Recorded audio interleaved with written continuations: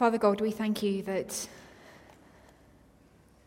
we are able to be transported to places through the gift of music,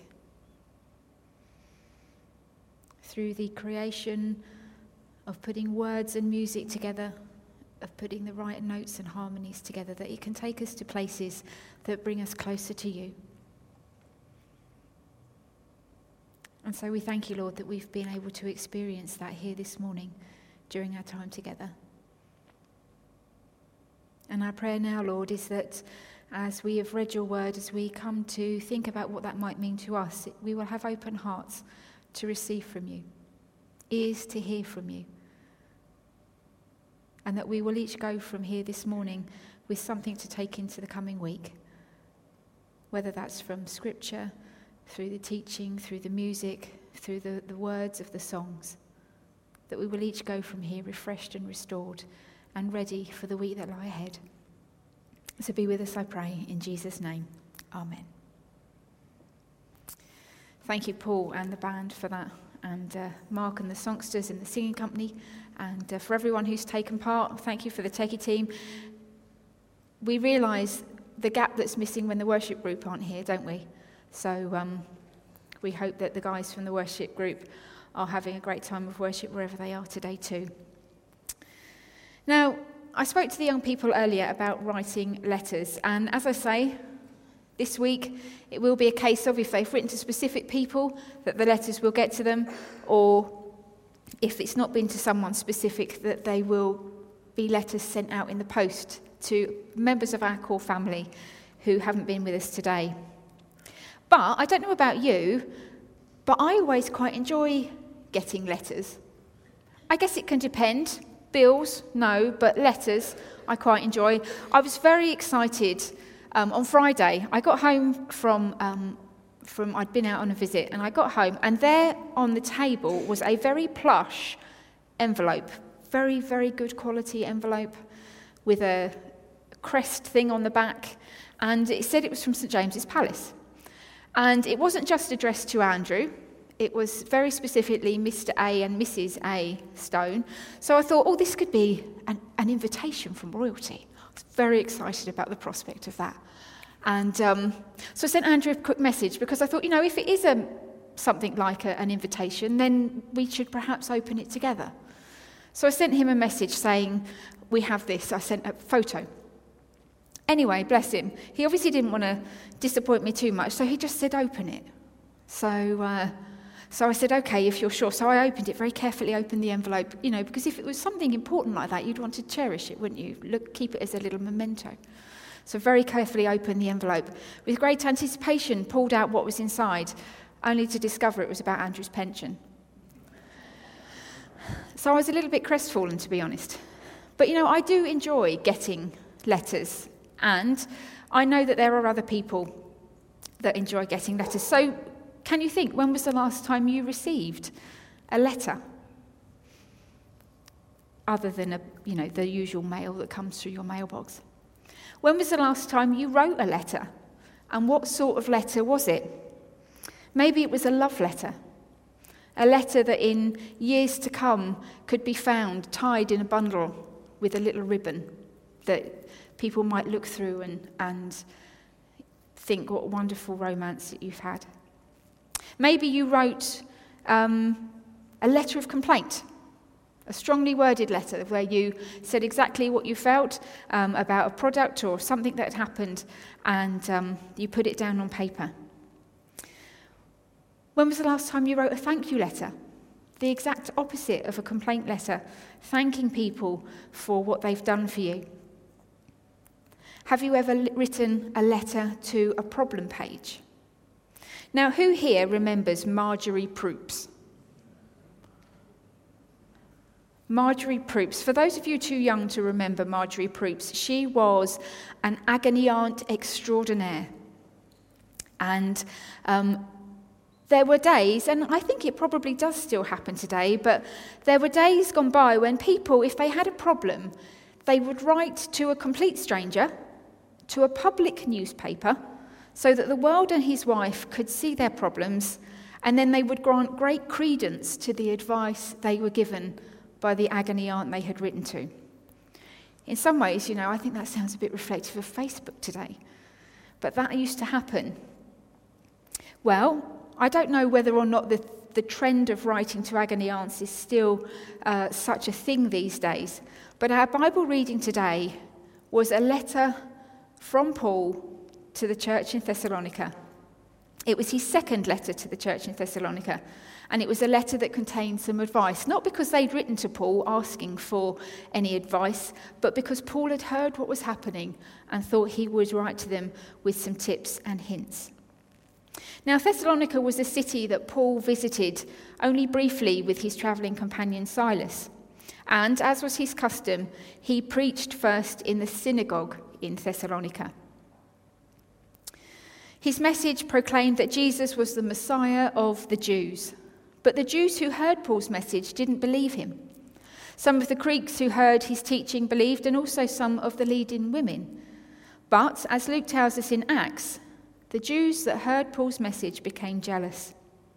So these disbelieving Jews started searching for Paul and Silas and where they were staying. Not finding them, they attacked Jason's house. Jason being a believer who had welcomed Paul and Silas into his home. We're told in Acts 17 that the leaders of the mob of Jews shouted out, "These men who have been turning the world upside down have come here also." And even though they recognised that Paul and the followers of Christ had an extraordinary message that changed everything, they still sought to silence them. That night, Jason's house was attacked and Jason was arrested. Paul and Silas had gone to a place called Berea for their own safety.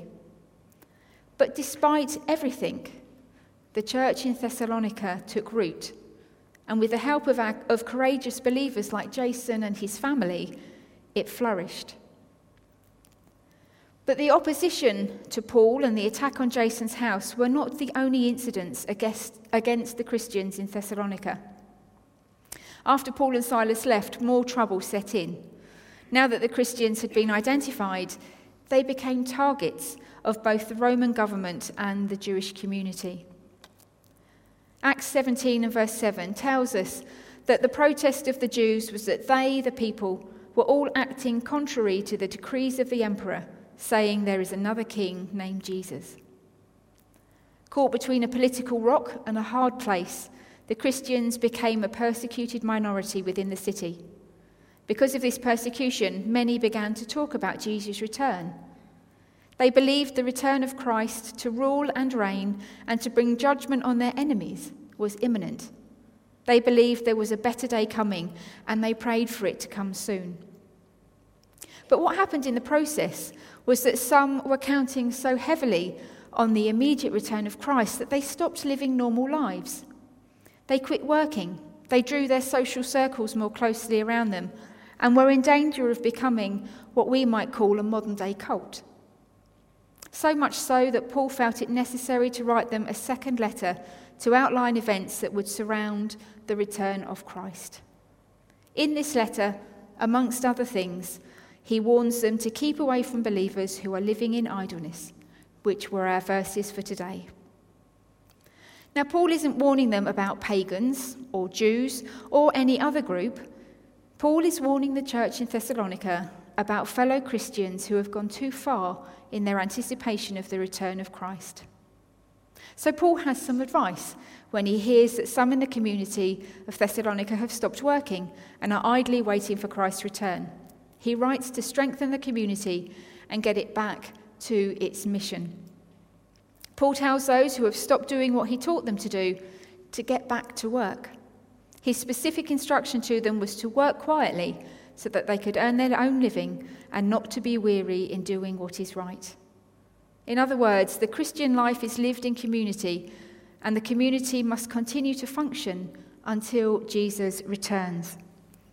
And Paul's words to the church in Thessalonica, to do what is right in the face of opposition, persecution and discouragement, are just as true for us today as it was to them all those years ago. We are not to fold our hands, quit our jobs, and live off the kindness of others who are working and doing what is right. But so what? We still live in the expectation that Christ is going to return. So the question is, what do we do until he comes? For the Thessalonians, Paul's answer was to work quietly, earn your living, and don't get tired of doing what is good. But how do we do that? Christians today in 21st century Britain and in other places all over the world. Well, we can still work quietly and earn our living, and we can still carry on, not tiring of doing good. But Paul wrote to the church in Rome with some advice on how to do just that. And so Romans 12 verses 1 and 2 from the Message version say this. So here's what I want you to do, God helping you.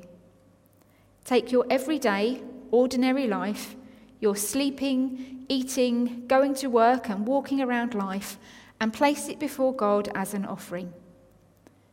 Embracing what God does for you is the best thing you can do for him. Don't become so well adjusted to your culture that you fit into it without even thinking. Instead, fix your attention on God. You'll be changed from the inside out. Readily recognize what he wants from you and quickly respond to it. Unlike the culture around you, always dragging you down to its level of immaturity, God brings out the best of you and develops well-formed maturity in you. So keep on keeping on. Work quietly, earn your living. Don't tire of doing what is good.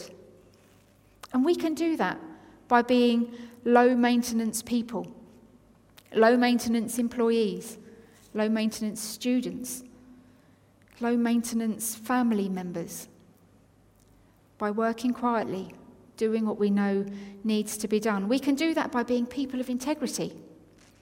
If we say we're going to be somewhere, we're there. If we say we're going to be somewhere at a specific time, we're there on time. When we're at work, if we start work at a specific time, that isn't the time we arrive. We arrive before then to start work at the time we're meant to start work. People of integrity. And we can also be people who are kind. One of the big things that have happened through the conversations that we've had regarding Regent Hall is that people are looking for kind spaces. Spaces where people can come, where they can feel welcome, where they can experience kindness. And you know, when we are Christian people, especially as Salvationists, when we're wearing our uniforms, people will look at us to see what example we're setting. They'll watch us to see what we're doing. They'll see those little acts of kindness that we do. So look for opportunities to be kind. As always, that may not always be as easy as it sounds. But at the start of each day, if we hand our lives and ourselves over to God and ask him to use us in our everyday, ordinary lives, then Paul's advice will be as powerful in our lives as it was when it was first given. We're going to listen to a piece of music. And it's a sung prayer. And it's reflective of the piece the songsters sang this morning about handing over our lives. And the title is Take My Life. As we listen to this piece of music together, then be led by the Spirit. Listen to what God has to say to you and respond. It might be that today you don't feel that you're in a position to say, take my life. There might be things in your life which you're not ready to hand over. But I encourage you to take that step and hand everything back to God. It may be that you're sitting there thinking, I handed my life over to God many years ago. But I know from experience it's very easy to take little things back. So we're going to listen to this piece of music, Take My Life. And as we listen to it, our place of prayer is here for you to come and pray. But pray in your seats, be led by the Spirit, and make this song your prayer this morning. Thank you.